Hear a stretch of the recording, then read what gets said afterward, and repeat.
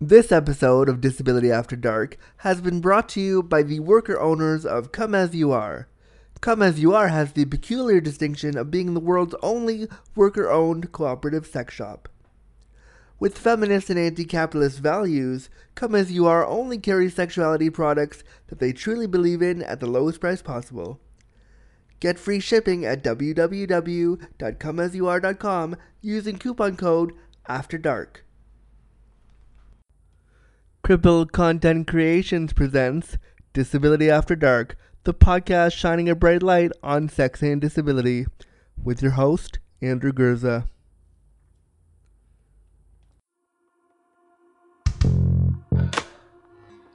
Disability After Dark with Andrew Gurza, shining a bright light on sex and disability.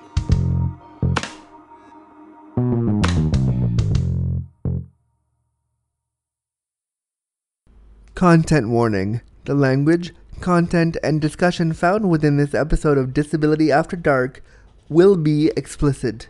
Listener discretion advised. Hey there, listeners. This is episode 107 of Disability After Dark, the podcast shining a bright light on sex and disability. I hope you're cozy, crippled, and comfy, and you're ready for this brand new episode. Alright, Disability After Dark listeners, for this episode, it came about really cool, this episode actually. I was emailed by today's guest's publicist, or their marketing team, and I've never been emailed by a marketing team for a guest ever before, so I was kind of excited by that. I was like, ooh, and so they sent me an email saying, this person listens to your show, they love your show, and they want to be a guest, would you have them on? And I took a minute being like, wow, somebody actually had their people email me. That's awesome. That's just cool. So anybody with a publicist who wants to come on and talk about sex and disability, have your publicist get a hold of me and we'll have you on the show for sure. But thanks to that email, I was introduced to the awesome work of relationship and wellness coach Kat Nance. And we had a really cool conversation about their experience being a disabled woman with Charcot-Marie Tooth disease, which is basically a neuropathy of different parts of the body and muscle degeneration and things like that. So we talk a little bit about their diagnosis. We also talk about how kink and BDSM helped them regain their sense of control over sexuality. We talk about parenthood and sexuality. We have a really interesting conversation about how when they become a wheelchair user, it will change their awesomeness as a parent. We talk about my desire to become a dad, which I've never really talked about too much on this show. So that was a really fun conversation. And I was really pleased to be introduced to Kat Nance on the show and talk about their experience of disability and wellness and disability and grief, and all these things came to light. So I want to share that interview with you, and I really enjoyed it. So enjoy my interview with Kat Nance right here on Disability After Dark.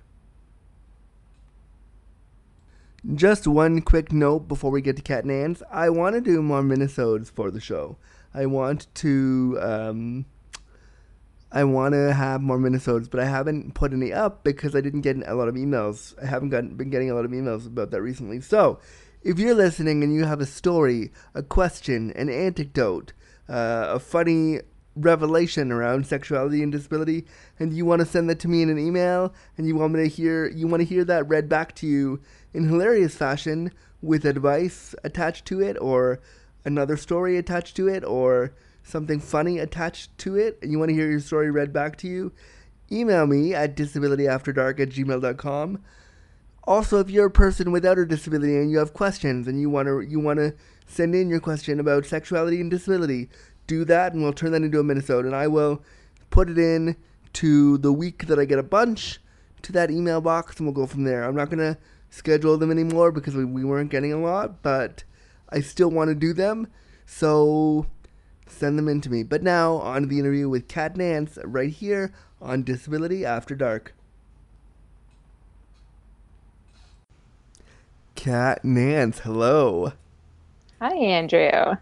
It's it's so funny because listeners, 10 minutes before we started this second recording, the audio dropped as Kat was telling us something amazing about her life, and now we have to start all over again. So I'm just giggling because she was trying to say hi like we never talked. We literally did this whole part 10 minutes ago. So Hi, Kat. Thanks for slogging through shitty audio moments with me. Thanks.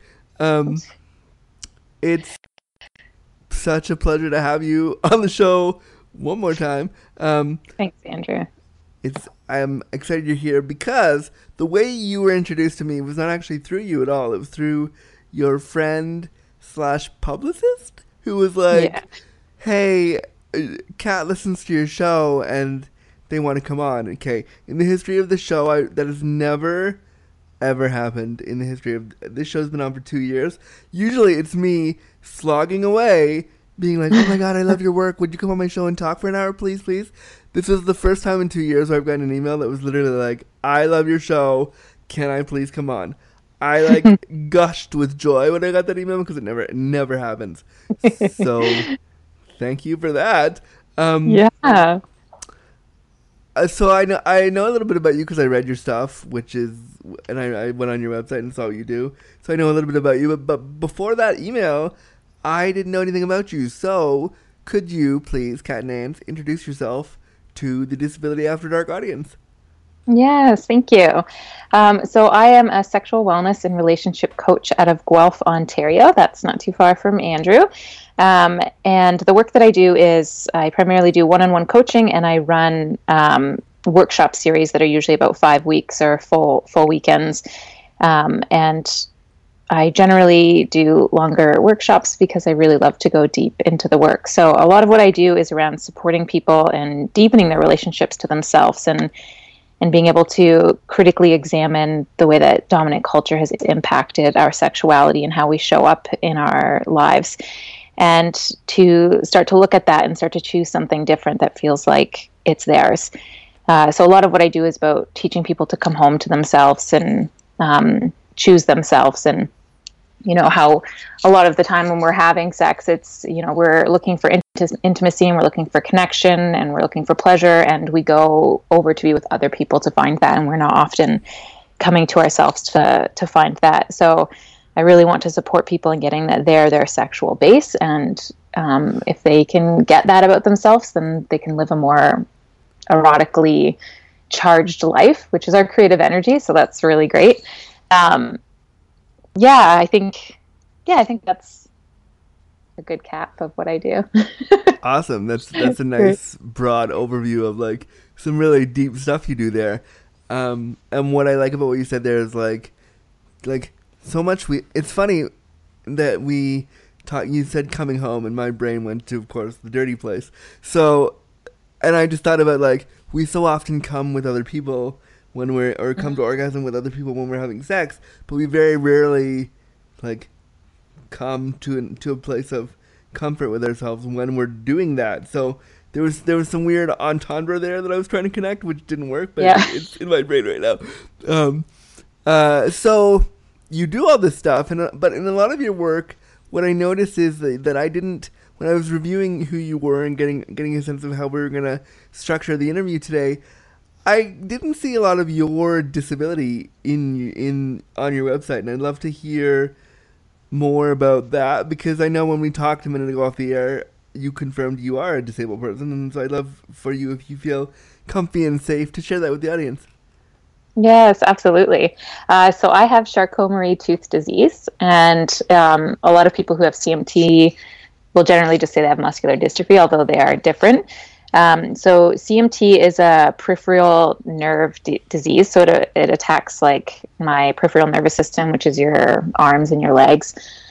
And the type that I have it impacted the way that my bones grew. So I had really curled toes and arched ankles, and my legs are really tiny. And sounds a lot like CP. Sounds a lot like Sounds a lot like CP.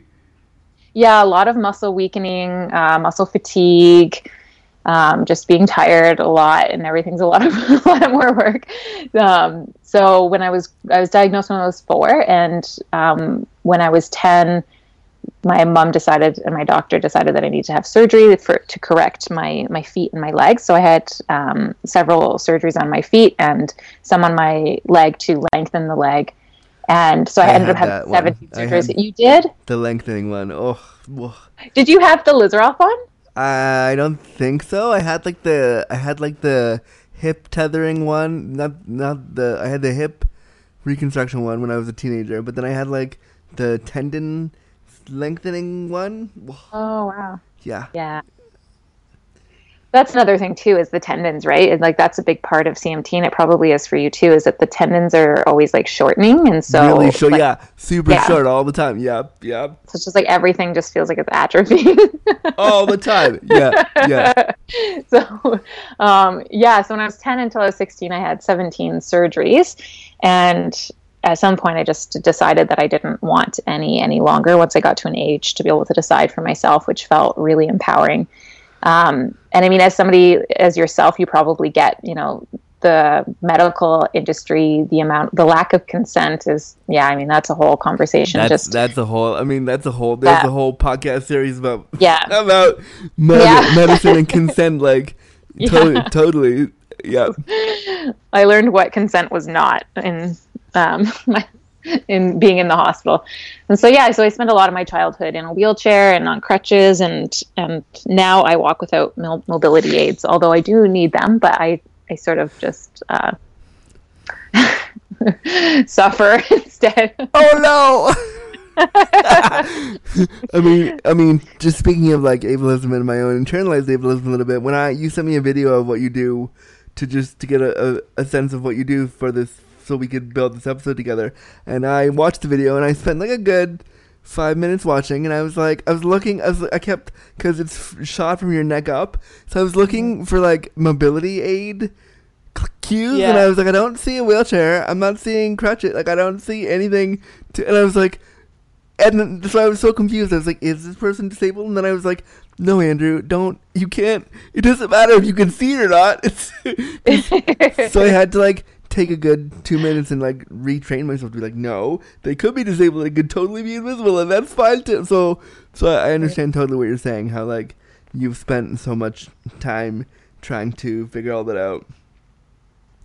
I don't know where I was segueing into, but I'm gonna segue into a question that I have for you. And so this CMT disability that you live with, how does that impact, or how has that impacted your sexuality? Yeah, that's actually a really, I think it's a really complex question for me, because I think about what really got me into the work that I do. And a lot of that had to do with the time that I spent as a child being sick and being in a lot of pain. And it was something that I really like at a young age got that, this can't be it. I can't be spending the rest of my life just in pain. Like, is this really what the rest of my life is going to be like? Like, what is, if I can experience this much pain, what are the possibilities of pleasure? And so. Wow. You were thinking about that when you were a kid? Yeah. Wow. Yeah. A teenager. Like, I really got that, like, if my body can be pushed this far, like, what else can it do? Yeah. And so I was very sexually active at a young age, and like very happily, and jealous, super jealous. That's all I wanted as a teenager, was to be like, let's get laid. That's all I wanted from like 14 on. I was like, please, somebody lay me. Yeah, it's funny. It's funny because I always like, sort of like, I think there's an assumption that if you're like at a young age being in a wheelchair and being on crutches, that actually didn't impact my ability to get laid. I think that some boys were more attracted to me because, I don't know, because I'm like the wounded deer, or somebody they wanted to say. The wounded deer. Well, I've already discovered the title for this episode. It's called episode 107, The Wounded Deer. Like, it's too good. There's nothing to that, though, and I noticed, like, I got a lot of attention when I was in a wheelchair and on crutches. It's funny because as a queer disabled man, I don't get, it's the other way around. In my community, I'm invisible. Yeah. It's super strange. So it's kind of interesting though that at like 15, 16, you were you had discovered that if you can be in pain, you can also be in pleasure. Like that's a big step for a 15-year-old and 16-year-old to like make. Yeah. Yeah, I had like yeah, I don't know. I think part of it was that I lucked out that when I first started having surgeries, my mom would teach me different meditation techniques to manage my pain, and that sort of planted a seed for me to let me know that like there are ways for me to take care of myself, ways for me to heal myself. And so when I was 16 and I was just in excruciating pain and I couldn't walk and I was just like I couldn't handle anymore, I just decided that, and I was heavily medicated, like so heavily medicated that I just didn't know who I was. And I decided I wasn't in school at the time because I'd had surgery recently. And so I took like 6 months and I went off all the medication and I just meditated and did floor yoga for like 6 months. And I never went back on that much medication again. And Wow. I just like really shifted something there, and I got that. And I was able to walk after, and I was like in way less pain. And so I just got that, how powerful I was, and that really influences how I work with people now, like, you know, wanting them to get that you are your own healer, and that people are really tired of getting advice, and we don't really need advice anymore. We just need people to trust us to take care of ourselves, and we need to be given the permission to take care of ourselves. Yeah. And I think as disabled people, that's really powerful, because whenever you are sick as a disabled person, you know, everyone else's first instinct, and sometimes yours too, is to go to the doctor because you are more vulnerable. You are clearly sick because you're disabled, and so therefore you should be going to a place where they can medicalize you. And I mean, sometimes I'll admit, like, this is a totally off-tangent question here, which has nothing to do with my current line of questioning, but I'm going to ask it anyway. Did you ever feel when you were a kid in the hospital and you were going through all that stuff, did the hospital feel like a safe place to you initially? Because you were like, I'm disabled and therefore this is a place where I'll be okay? That's a really interesting question. Partly, I feel like I was so heavily medicated that it feels like a really fuzzy time of my life. And I think, you know, my brain has done a lot of work to sort of protect me from the trauma of it all. But I think maybe I partly did feel that way, to be honest, actually. And I don't now. I don't feel safe in hospitals now, like after that much trauma. But I think in the beginning, like I felt really cared for. And probably, yeah. That's probably all because of all the drugs. Because when I go into a hospital, like when I go into a hospital now, for a minute or two, I feel, oh, this is cool, and then I'm like, wait, you're being ableist douchebags. Why? Like, yeah. And the language, it's like something's wrong. Like that's all I remember is something's wrong, and like watching the way I walk, like, whoa, something is wrong here. And now as an adult and having done all the work that I've done, I'm like, nothing's wrong. Like my body just doesn't work the way other people's works, but the way lots of people does, yeah. Yeah, like there's nothing wrong with me. So, you know, they spent a lot of time fixing me, and yeah, I'm over that. I'm not really into feeling like I need to be fixed. Awesome. That's such an important message because so many of us feel like we need to be fixed. So you basically were having sex young to find pleasure, to like tip the scales away from pain into pleasure, which again, for a 15-year-old, 16-year-old at that time was super a huge deal. So awesome for you. Kudos for that. How does your what does your disability and sexuality look like for you? Like, how does it, now that I understand that you're not a wheelchair user all the time and that you use crutches sometimes, or you did, so does it look quote unquote normative, or does your disability impact it in other ways? My disability does impact it. I can sort of like fake it to make it sort of thing, but it definitely impacts it. I experience a lot of fatigue, and I don't have the stamina that I had. And, you know, I recently had a child, and that has really impacted my sexuality. It's sort of like especially in the past probably 3 years, the CMT has really been impacting my body. Okay. more rapidly. And so I just feel like my body is constantly changing, and it feels like it's this constant process of grieving the body that I had yesterday. And Oh wow, the grief conversation is so. I am so there with you. Yeah. With like that's a big thing for me. Like I completely am on that line with you because well, you know, I live with disabilities every day that remind me that I'm disabled, and that grief is so deep and so real that like sometimes you don't feel sexy about it, but you're like I'm really sad about this, but I still want to get naked with you right now. yeah, yeah, yeah. And navigating sex looking different. And it's a really vulnerable conversation to have with a partner, to say, like, I'm in too much pain, or I can't, I don't feel comfortable having that kind of sex because my body's not really working right now. And for me, it feels really vulnerable because, I had said this to you earlier, that I've spent a lot of my life trying to appear normative and trying to not look disabled. Yeah. And, it drives me nuts because, well-meaning people who care about me, like, they'll say things like, when I met you, I didn't even know you were disabled. Like, you looked totally normal. And, I kind of want to punch them in the face, right? Yeah. Like, great, I appear normal. And it just sort of feeds into that thing, like, good, okay, like, I don't look disabled. And, like, I'm total, like, it's the whole inspirational porn. Like, look at how I've triumphed over my disease. I passed today, so therefore... Yeah, yeah. Like, I'm valid this hour, sticker. thanks. Yeah. Yeah.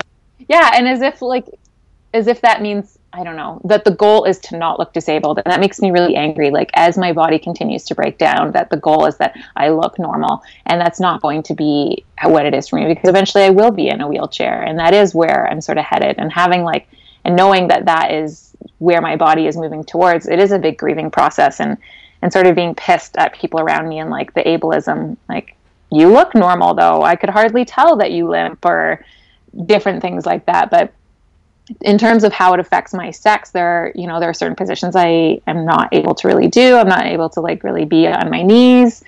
Me neither. On my knees really hurts. It's fucking painful. No. It's so painful. No, thank you. Like, I'm gonna feel it for days just so you can have a great blowjob, or like. And you can have a great blowjob in other ways. You get on your knees. Okay, here's, as a disabled person for blowjobs, here's the thing: you get on your knees and hoist your fucking dick into my mouth, and then I'll give you a great blowjob. Otherwise, fuck you.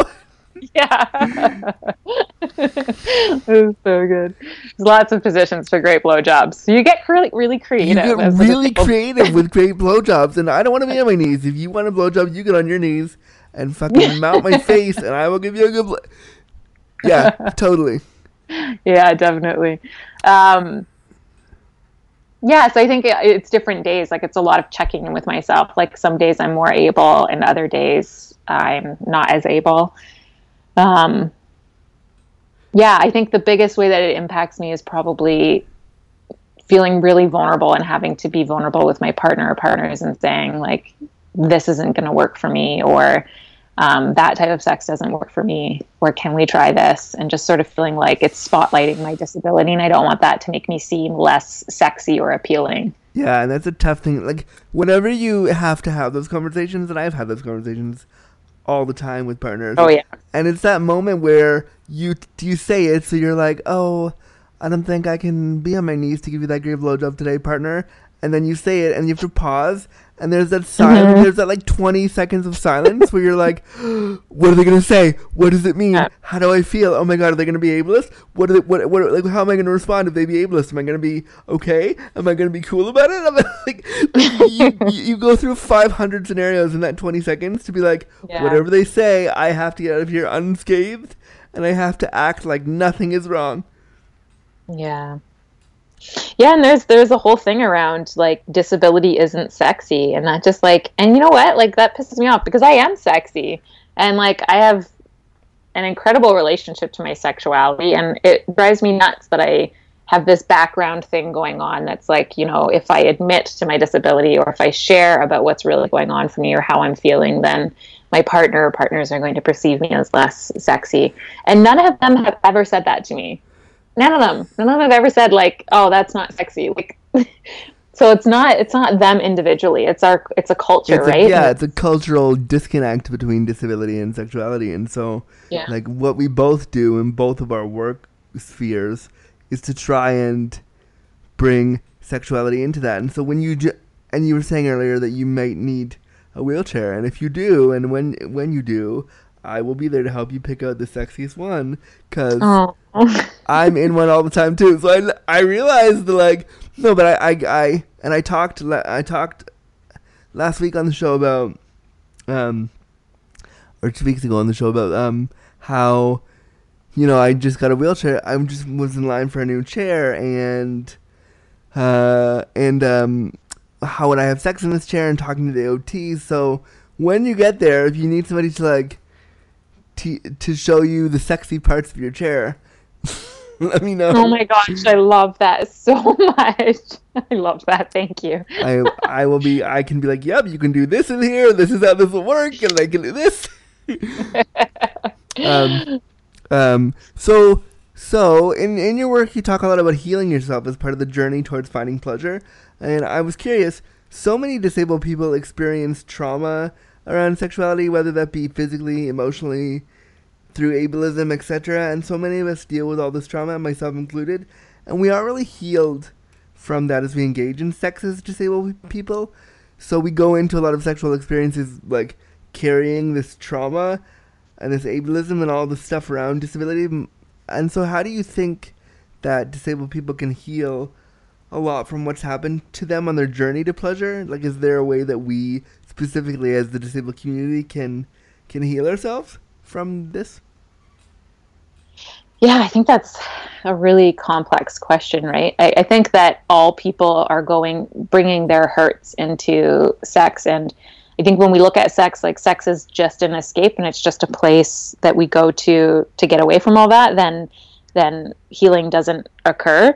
But I find that sex is actually quite transformative, because we can find, in my own experience, the way that I've found that pleasure in sex has been deeply healing for me and transformed a lot of my trauma, is that I'm in control and I get to be a really expansive, open version of myself, and I get to explore the edges of myself and figure out like where I end and where the world begins. And I think that a lot of my trauma has been healed through sex, especially through kink, to be honest. We're getting there, don't worry. Oh, good. Yeah. So, I think that's a complex question, because I think a lot of healing really comes from doing somatic work and really using your body and tuning in. I think a lot of people, especially disabled people, and I don't know if other people would relate to this, but I've spent a lot of time like leaving my body when I'm in pain and trying to disengage, or from the numbness of my body, like areas where I don't feel, and just sort of like trying to like be outside of that and escape that. So I think a lot of somatic healing can happen when we go inside and just be with what is so, and listen to what our body is telling us it needs to heal. And that sounds really simple, and it's not always. But I think the healing happens when we tune in and listen to what our body is telling us it needs in terms of healing from trauma and harm caused. Yeah, that can be so hard when you are a disabled person, though, because you were told not to listen to that. Like you were saying, you and I talked just a minute ago about how you sometimes want to, you sometimes want to leave your body, and sometimes you want to feel more normative. So I think we're taught not to listen to the ableism, because, especially in a sexual context, when you're trying to get down, no matter how ableist somebody's being, even if they're being a super ableist, you're like, oh, okay, well, it's sex, so I better just do it. So, like, do you think that we need, as I cough into the mic, do you think we need to listen to more of our, like, how do we get in tune with what sexual ableism feels like, and, like, ableism around trauma feels like? Other way around. Trauma around ableism feels like how is there, do you think that we need, is there a course we should create? Yes. Awesome. Sorry, were you finished? Well, I am now. So yeah, You are?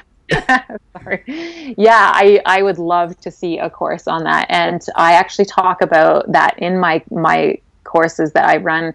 Um, I think we really accept or we resign to a lot of the things around ableism because it means like I don't want to bring that up because I don't want to be like the disabled person bringing up how you're ableist when we're about to like have hot sex. Like I'm just going to like not think about it. And then we end up having sex that's not truly for us because that person isn't really for us. And so I think something that's been really empowering for me is to just start saying like fuck no to people that don't deserve access to my body, no matter how hot they are, no matter how hot the sex could be. Like no, you don't get to have access to my body unless you can really truly appreciate and love it for exactly how it is and how it works. And I think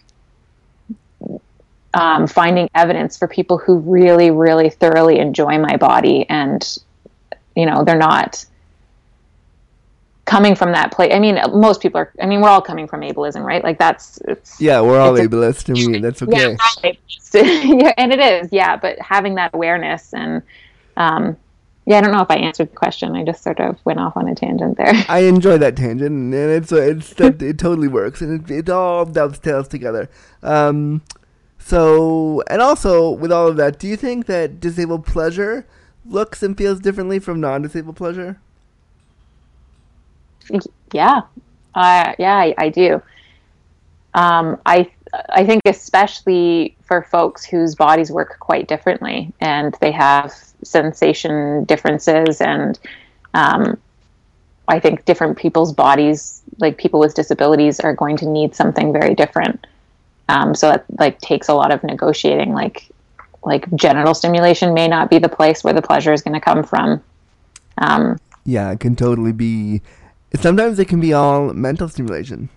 Yeah, It doesn't have, for me with sex. Like I love genital stimulation, and it's great, and I'm all for it, and you can play with that all you'd like to do when we're down there. But sometimes I'm like, I want to just have a conversation with you, and I want to just be with you in that space, and I want it to just be us together with the potential for genital play. But it would not have to be that. And if we're just sitting there talking and being together, sometimes that's more powerful and more pleasurable than, oh yeah, we jerked off for like 6 hours and it was great. That was all, like, that's fun.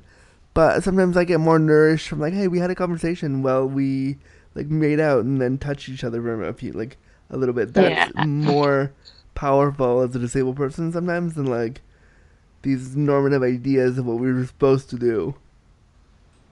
Yeah, and you know what? I think that that's more powerful for a lot of people who are non-disabled, and I think that that's actually something that that folks that have disabilities get to have access to a lot sooner than other people, if ever, which is to have a more inclusive, expansive definition of sex, which isn't just about genitals and penetration and performance and orgasms and goals. It is more about choosing in that moment what works best for both people and really sinking into that. And that's something that a lot of disabled people, that's what their sex looks like, right? And that's actually really amazing. It's so great. And so many disabled people, myself included, will have that kind of sex. And like, I had a sexual encounter the other day, and we finished, and I was walking him out, and I said, we were in the elevator together, and we kissed, and I said, was it okay for you? Like, was it all right? And he was like, yeah, it was fine. Why? And I was like, no, was it like okay? And that was totally my ableist brain being like, did I perform the way an able-bodied person would? Which is, I didn't, and I shouldn't have to be held to that standard. But my brain went there right away, being like, was it okay for you? When I should have been like, it was great because we shared a moment together. But immediately my brain went to, I failed because I didn't do it like my non-disabled peers. Yeah. Yeah, I think I love asking the question of myself and of partners, like, why am I having sex right now? Like, why are you having sex right now? and sort of getting to like, what is the reasoning behind it? Are you looking to escape? Are you looking to feel owned? Are you looking to feel dominated, humiliated, nourished, I love how loved? right after Escape you went to. Like, I'm really into the fact that right after Escape you went to Own. Right after. So my next question in the loop was about parenting, but I'm gonna hold off on that question and jump right into a better segue, which is, and the way I've written this down is, I love kink and BDSM, and clearly you do too, and I love it, especially as a disabled person. So tell me how kink and BDSM for you, as somebody with CMT, tell me how that manifests for you, and if you would, what are some of the kinks that you have, and how does your disability impact them? Yeah. So I love kink and BDSM. I honestly think my whole entire world shifted when I went into the BDSM community about 7 years ago. And that's actually where I met my partner, who is the father of my child. And I think that was one of the biggest transformations for me. It was like being a kid walking into a candy store and being like, yes, you can have everything you've ever wanted. Wow. And I was like, everything? Like, somebody is happily and willingly going to fulfill my fantasy for me? It's like, yes, they are. And I just realized, like, wow, I could ask for anything I want and get it. And so for me, that was huge. And the whole BDSM and kink community is all about negotiation. Like, you negotiate very specifically what your scene and what your play is going to be. And so I get to ask for exactly what I want, and what doesn't work for me gets to be taken off the table. And so it doesn't feel like it's about performance or it's about spontaneity. Like, I need like spontaneous sex where it's like we're throwing each other around. It's like all of this juicy energy. Like, that doesn't come naturally to my body a lot anymore, because I've got a lot going on. But when I get to negotiate the sex that I want and the play that I want very specifically, that feels really powerful for me, because then I get to work within the limits of my body and get to work within like the expansiveness of my mind. And so that, yeah, I feel like kink has been such a gift to my life. Wow, I've never heard it. I've never ever heard it described that way before. That's a really powerful word. I've heard kink as being like hot and sexy, and I'm into kink. I've never heard it so like gently described as a gift to your life. That's really cool. Yeah. I think like in terms of kink, I play on I'm quite rough. Like I like to play quite extreme. And so sometimes I come up against my physical limitations for sure, or I'm dealing with like the the impact, the fallout of it for a long, like the drop after a scene. Like for some people, it's a couple days, but for me, it lasts quite a long time for my body to be able to enter, like hormonally and physically bounce back from that. So if I have a heavy, rough body scene and there is humiliation and degradation and we're doing rough body play and then there's some rope play and there's all of these intense sensations. And to me, like that is, there's so much freedom for me in that, in being a disabled person and just a person in general, being able to have all of these incredible sensations that are pain that I'm choosing or sensations that I'm choosing instead of feeling like it's happening to me. Yeah. And so kink has given me a lot of control over being able to choose pain in a way that feels really powerful to me instead of feeling like, it's just happening to me all the time and every day. Yeah, because it's agency over your body again. And exactly. It so very rarely happens for us. Like, I had one of my partners hit me the other day consensually. We were messing around, and I said, hit me really hard. And he goes, no, I can't. I said, no, please, hit me hard. Like, on the belly or something. I picked a soft spot because I had never really ventured this way. But I was like, really, hit me, please, hit me. And so he did. And I was like, that felt great! Do it again! And, like, it was such a weird switch of like, oh, this isn't disability pain. This is pain that I am agreeing to. Yeah. And it's immediately followed up by pleasure. Like, it was a really interesting switch for me that I'd never experienced before. That I'm really, and like I'm getting into biting more, which was very strange for me because I'd never been into it. So this partner bit my nipples really hard, and it hurt, but I was like, wait a minute, the pleasure is turning, like, the pain is turning into pleasure, and then it was as a disabled person to, like, feel that in that moment is really, I can't explain it as a disabled person, but there is something about disability and pain and pleasure when they are chosen by us that's really powerful. Yes, absolutely. And to be able to choose exactly when it stops. Like, this isn't working for me, the pain stops. That's also really amazing. Yeah, because it's so rare. Yeah, it's so rare. Yeah. Yeah, I think it's such a, like, I've had CMT my whole life. Like, I've always been in pain, and so I actually don't know what it's like to not be in pain. Like, I've not experienced that.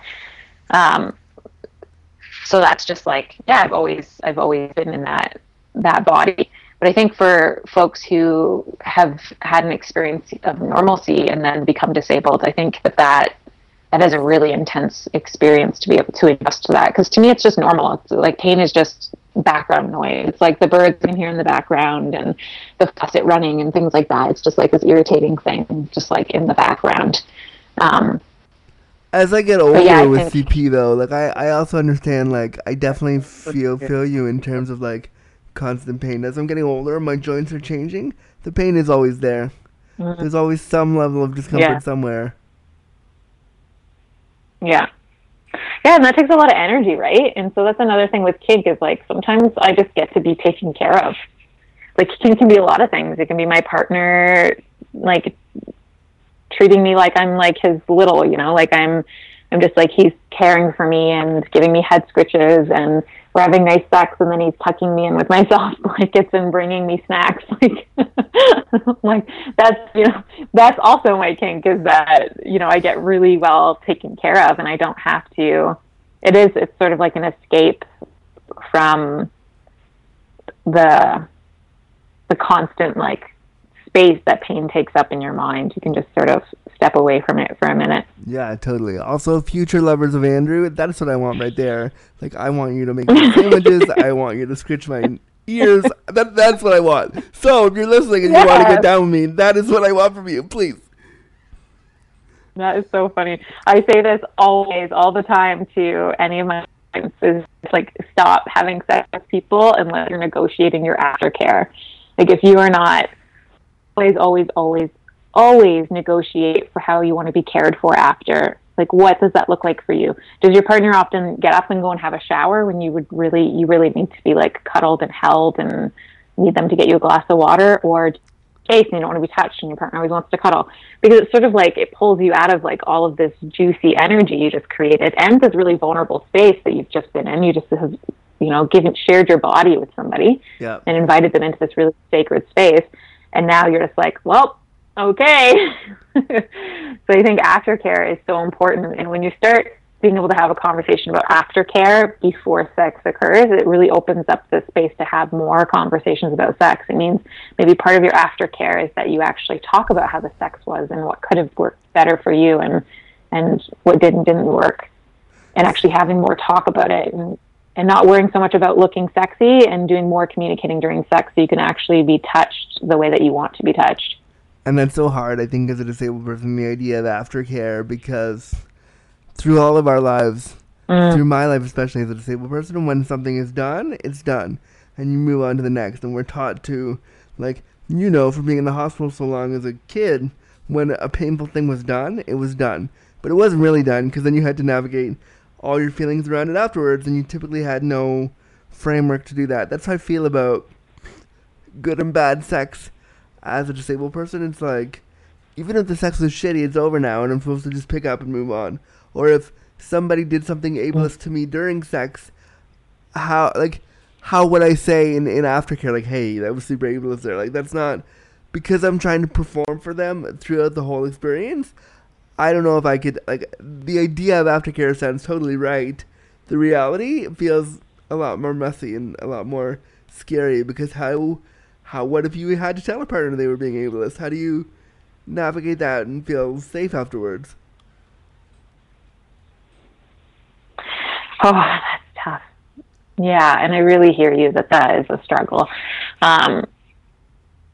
and it is like the answer is something that I could say that would say, okay, that sounds easy, but in reality it's not, because you're functioning with all of these inherited beliefs about how you're supposed to perform.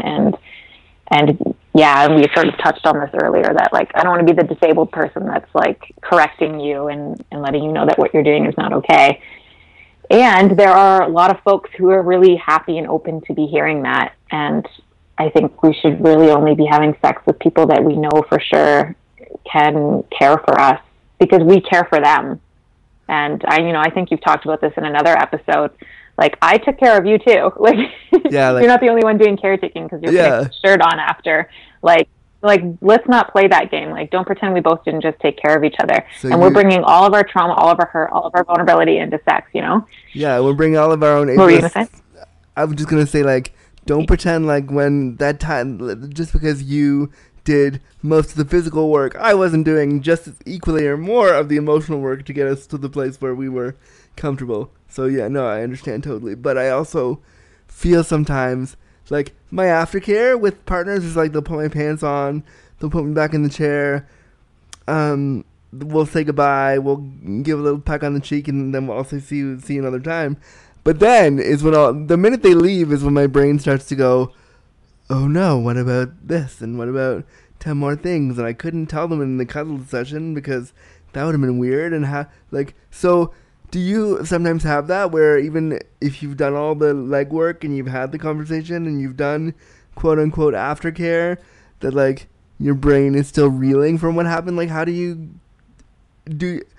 have that? And if so, do you quiet it down ever? I don't think I do have that very much anymore. I think that I did probably before going into the kink community. I think I really let a lot of that stuff go once I started exploring my sexuality that way, especially in the context where people are prepared, like we've negotiated. I think, again, that's part of negotiating ahead of time to say, part of sex for me is being able to talk after and just sort of, go over like what felt really good to you and those were the things that weren't great for me, and we can just sort of explore that because that's what sex is. Like that terrifies me. That terrifies me. Like I love what you're saying from a theoretical standpoint. I'm in a situation with this really attractive naked man, and now I want to have a debrief for what what? I love the idea. The reality makes me like, oh God, no. Because my thought is like, and again, this is my own internalized ableism coming out. You just did this thing for me that is, you help me feel pleasure. So whatever you want now is which is totally wrong, but that's where my brain goes, is you help me feel pleasure, and so now you can do whatever you want, which is incorrect, but that's what my ableism tells me, is like, whatever you do now is fine, and whatever I do is still wrong. Yeah. Yeah, I really hear that. That's really tough. And it's so tough to I know. It's so tough to get to a place where that voice is quiet, and the voice is, for me anyway, never quiet. Yeah. A lot of the things that we, like any sort of person can talk about in terms of how we shift things that aren't working for us, they sound a lot easier than they are in reality. And I think it's honestly, it's just baby steps and finding and creating evidence for something different. Because right now you have evidence to prove that, you can't have that conversation because of ableism and because of everything you've learned about what people think about disabled people and what sex is in our culture and all of these sorts of things. But I think when we start collecting evidence to show us that, oh, yeah, there are lots of people who actually love to have that conversation and debrief with me, and actually they really want to be able to do that as well. And hey, like, they don't want to be like stuck in this performative loop, and they also don't want to be like ableist. So maybe if I let them know that was, or even like if you need affirmation after, and to be reaffirmed that, like, can you just like reaffirm to me that, you know, you had a really good time, and can you just tell me a few things that you really enjoyed about our time together? Because sometimes, like, my brain is on a hamster wheel and I totally ruin the whole experience in my head. So I'm gonna try. I'm does that gonna make try sense? that with the lover. I'm gonna try it, and I'm gonna hope. I'll report back to you how I felt doing it and what their response was. Yeah. Um, Great. so scary. Like It's bravery. It takes a lot of bravery. it's so scary. Okay, I'm totally gonna try, but I'm telling you right now, as we're talking about it, I'm like, oh god, too scary. No, can't do it. Must run away. But I will try, because I think you're right, and I think it's so important to like say that stuff. But that stuff I'll say on a podcast afterwards, and I won't say like during, because oh my goodness. But I wanted to shift gears a bit. This has been a really awesome conversation, and I love all the things about it. But one of the things you mentioned earlier on in this conversation, and in the stuff you sent me before we started talking, was you're a new mom. Newish mom? Mm-hmm. Yeah, she's 10 months old. Oh, fantastic. That's great. That's awesome. So, I have wanted to, for the longest time, I wanted to be a disabled parent. I love the idea of being a disabled parent and being a disabled dad with, like, a hot husband and, like, a fence and a dog and a house. Like, that's a dream that I have that is just in the back of my mind always. Always. But I have been, I'm 34 now, and I've never been in a long-term, quote-unquote, conventional relationship. I have considered daddyhood with a disability. So I'm interested to hear from you. Can you share with us kind of like what motherhood is like for you as a disabled mom? Yes. Harder.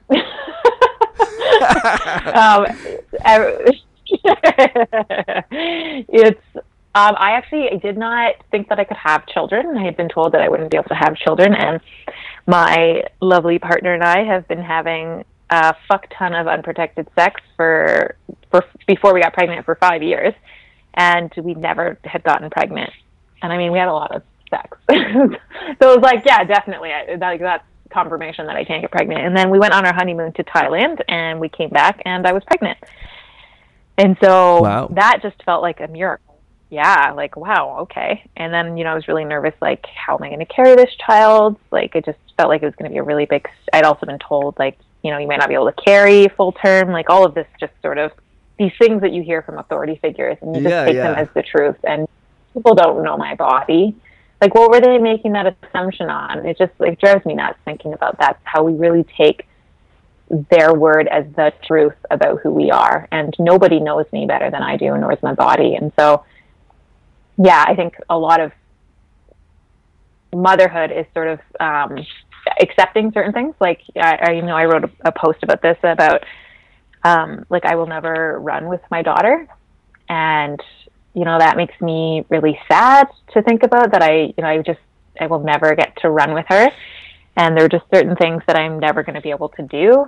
And, just sort of accepting that those are things that I'm not going to be able to offer her, but there are other brilliant things. That's why, like, when I picture myself with my imaginary little boy that I've created in my head, I picture, like, I'd never be able to pick him up. I'd never be able to, like, care for him the way a parent is quote unquote supposed to.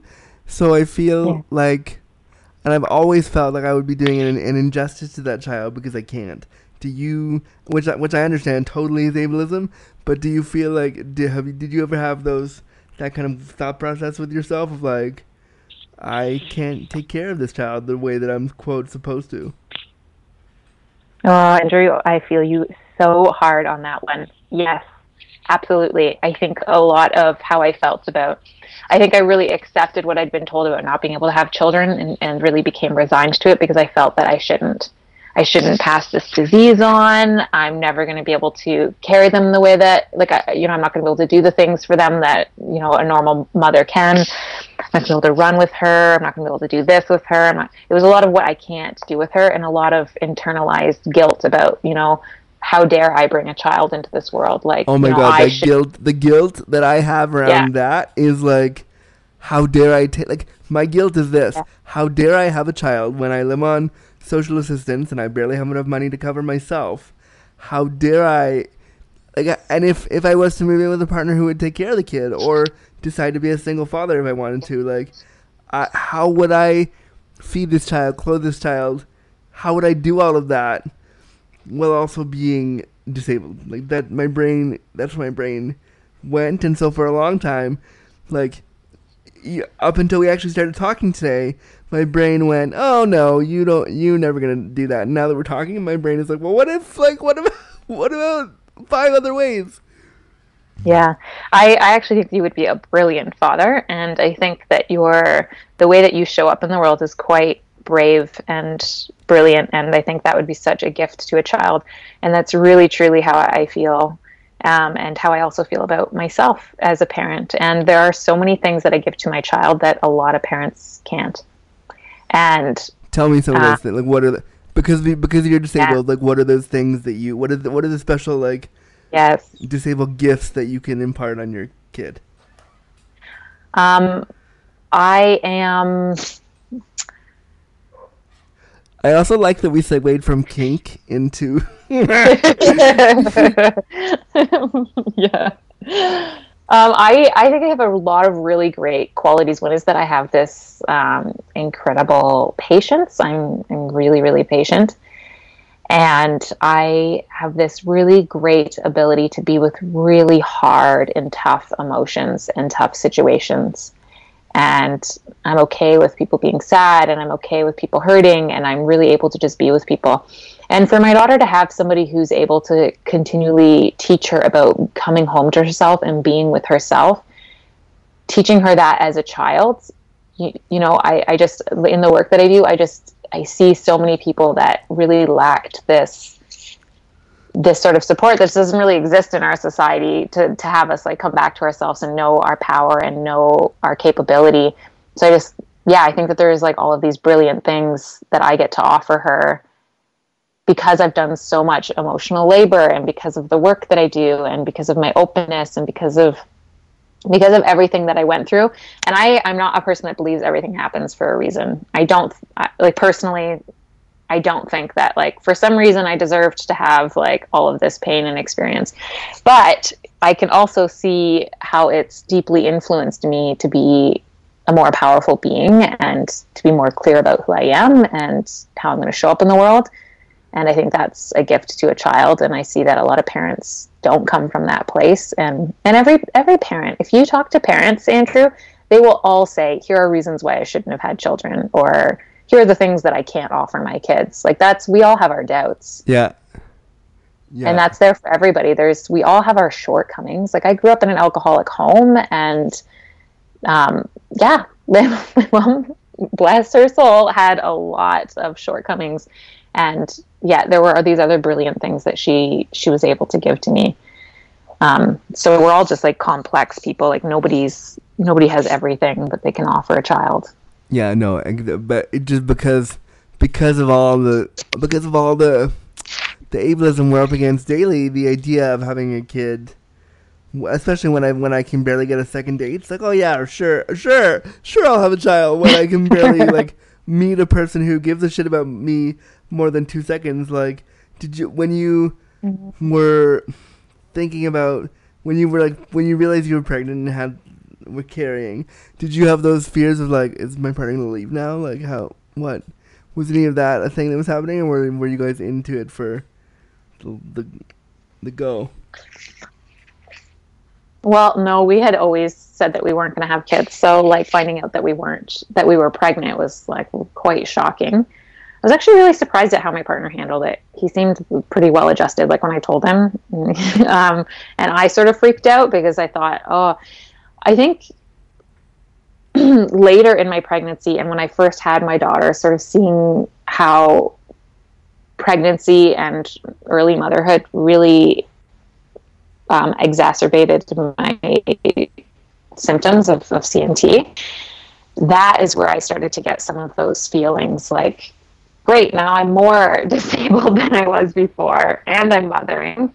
And I just feel like, oh, now I don't feel sexy. And now I feel like my partner is not going to find that sexy, that like, I struggle more. Yeah. And I just feel like weak a lot of the time and all these sorts of things. So I think I have that more now than I did when we found out we were pregnant, because now I'm dealing with the consequences of it. But that's not the truth. Like, my partner doesn't feel that way. He thinks I'm sexy as hell. Like, he adores me. But, it doesn't matter, right? Because we still... beliefs live in ourselves, and those beliefs are my baseline, and so I come back to those until I heal those, and so he can say all the things he wants until I've shifted that belief in my body. And that's hard. That's hard to do. Like, that's not easy to shift those beliefs. It's not. I'm thinking about your the birthing thing now, because I now understand a little bit about your disability. I'm assuming it wasn't a natural birth? Oh my God. This is like, so I had decided that I was going to have a home birth on the ranch where we live, and I was dead set I'm not birthing in a hospital. I've spent most of my life in a hospital. I don't want to be my kid in that place. Yeah. And so, I mean, bad idea. Because the birth, we were like several hours in, and you probably don't know what this means, but I was dilated at 7 and 8 centimeters. Oh no, I got it. I'm there. Yeah. I was stuck, and I ended up having to be transferred to the hospital, and then we had an emergency. Which I'm sure you hated, which I'm sure you were not pleased about. Nope, a lot of trauma. Yeah, it was really brought up a lot of trauma for me, and even though I knew that was a possibility, I really got stuck in my head that that's not happening. I'm going to have this natural pain-free birth, not pain-free, but like this natural birth at home that like... You know what I had in my head? I'm like, I've been in like excruciating pain. Like, the things that have happened to my body are just like sickening. It was like just like how barbaric they were. And I'm like, it's fine. Like, birth is natural. Like that.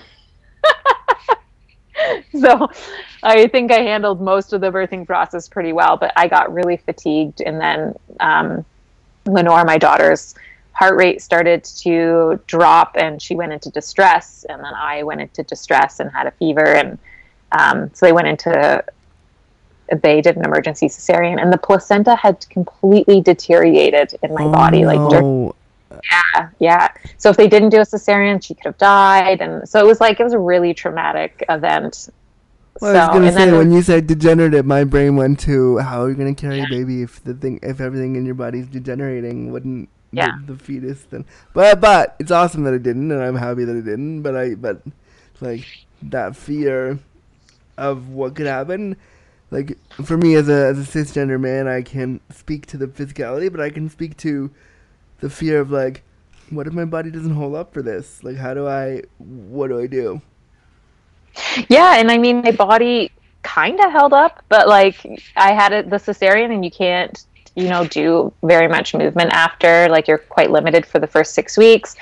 And my body was really, really extra exhausted because of having a disease. Like, my muscles deteriorated like rapidly. Like, I lost a lot of strength. Whatever strength I had before I was pregnant was just like gone. And I haven't bounced back. Like, I'm still struggling with that. I'm just starting to put yoga back into my life, and it's just like, oh, everything feels like so much work.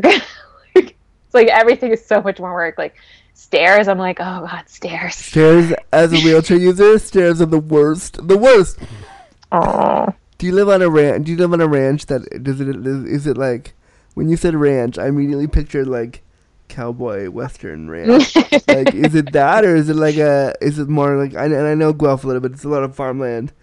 Is it like a big farmland or like a tiny one? It's big. It's 50 acres, and it's like mostly trees and paths. It's quite beautiful. We're really lucky to live here.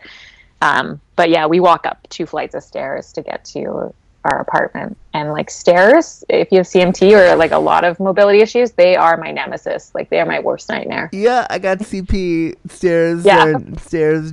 Stairs should never exist. No. So we're gonna have to retrofit that ramp when it's time for you to be a wheelchair user. We're gonna have to come to me. We'll figure it out. We'll get some hot construction men who can sleep with me after they do the ramp. You could just Yes. set up a room for me to fuck all the construction workers, and it'll be good. It'll be just fine. Perfect. Um. So I want to jump to my last question for you, which is we talk a lot about the body positivity movement, and when I initially looked at your site, it felt like you were.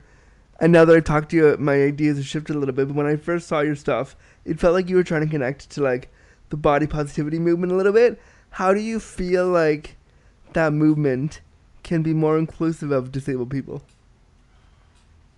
Oh. You know what would be a great start is if we actually saw ourselves. Right? Like, I would love Yeah. that. Like, could we just start there? Could we just start seeing disabled people? Like that has been one of the biggest struggles I've had my entire life, and why I have this thing where I feel like I have to perform and be normative and be and try my hardest to not be seen as disabled, because I don't see disabled people anywhere. And when I do, they're like what's the word for that? Like the poster child for like, you can do whatever you want to do. Yeah. It's like, well, but what if? Yeah. What if you can't? Yeah. You either need to be inspirational, or you're like the joke. Like you're just like, ooh, the disabled person that like nobody is into, or whatever. Like there's just these two narratives around disability. Like you're either super inspirational, Or you're and like or you're not, and you're just like, yeah. So I think just having visibility of everyday disability and actually seeing that, and that like there are people who are disabled who are just having regular lives, and that they don't owe being inspirational to anybody. They don't owe having to have overcome anything and like triumphed, and like they don't owe being strong, and they don't owe They being don't like owe anybody. They don't owe non-disabled people anything. And I think what I would say to non-disabled people, and I've said it before and I'll say it again, you can be inspired by what I do to uplift the voices of other disabled people. That's great. Be inspired by that all day long. But if you're inspired because I took a breath today, then fuck you. Yeah. Yes. Yeah. That's a great way to put it. Yeah. If you're inspired that I took a breath today, fuck off. Yeah. I mean, unless like my disability means that I could never take a breath and then I did, sure, then be inspired by that. But if like if I'm breathing normally every day and it's all of a sudden exciting for you, then boo. But I think with the body positivity movement, the thing I think is like, take positivity out of it and take the word positivity out of it and call it body realism. Because some days I hate my fucking body, but I still love myself, and that's okay. Some days, as a disabled queer man who wants to fuck all the time, because I really do, and sometimes I can't, and I hate that, and I get really mad about that, and I get upset that my body won't allow me to do that. So it needs to be less about positivity and looking past the bad stuff and sitting with the good stuff, sitting with the bad stuff and being like, oh, how does it make me feel? Oh, it feels kind of gross. All right, let's talk about that. Let's do an episode about that. Let's write that down in a journal. Let's tell my friend about that, because that's where the real stuff is and how it really truly feels. And as disabled people, we've been gifted the opportunity to feel like shit a lot, because that's sometimes what disability does. But we're so often told to not sit with that, to move past it, to move away so that we don't hurt. But I think if you hurt, you sometimes have better experiences when you're. I like to think of myself as I've said this to lovers, and I've said this to myself. I'm damaged goods, and I mean that in the best way, because I've been through so much. My body's been through so much, but I'm damaged goods, because when you get underneath all that stuff, there's somebody who can really show you the value. Because I love my scars, and I'm wondering if you, as a disabled person who has had a multitude of surgeries, how do you feel about your body scars? Oh, first, I just want to say I love everything you just said. Okay. Really, like I love shifting it from body positivity to body realness, because feeling this pressure that if my body is not normative, then I need to work and strive towards loving it every single day. That is a lot of pressure to put on people who live inside of bodies that are causing them a lot of pain and like suffering and struggle, and our lives are harder. And so our lives are already harder. So now we have this pressure put on us that like we need to strive and use all of our limited energy to just like be better and happier and inspirational. And I love just like sitting with the realness of what it is. And I am all about that. And that makes people uncomfortable when they have not struggled in that way. And I think the gifts that I've gotten because I'm disabled, sort of what you were saying is, you know, there is this underlying gift because I have had to really confront and be with whatever ugliness is inside me. I've had to just be with it because I haven't had the privilege of just ignoring and pretending it's not there, because it is. And I think that that really pushes us towards, I think that I have always had more of an acceptance and a love for my body, because I really got that, like, I'm grateful that it's functioning at the level that it's functioning at. That my body wasn't about something that needed to look good, but something that I wanted to feel good. And so instead of feeling like, you know, I wasn't happy with a lot of my body, I just felt like, wow, like I'm glad that I'm like walking today. Or, you know, I just felt like I've always been quite grateful for what my body is able to do. But that's not always true. Like some days I just like hate it. I hate it when I have to get up out of bed and like I have to go get my daughter. And I look over and my like perfectly able-bodied partner is just like laying there in bed. I'm dying to see a picture of this partner, because you've said in this hour that you have great sex with him, and so my gay brain is like, who is this person? Who is this person? I'll send you some juicy photos. Amazing. I'm so ready for those.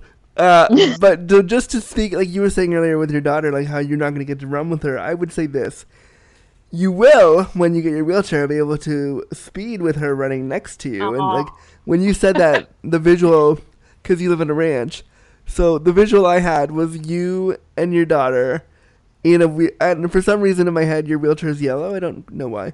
So I'm picturing you in the chair racing with her at full speed, because there's Rabbit and there's Turtle, and Rabbit's fast. So you would be Rabbit, and then you would just go with her. Like that's the visual in my head.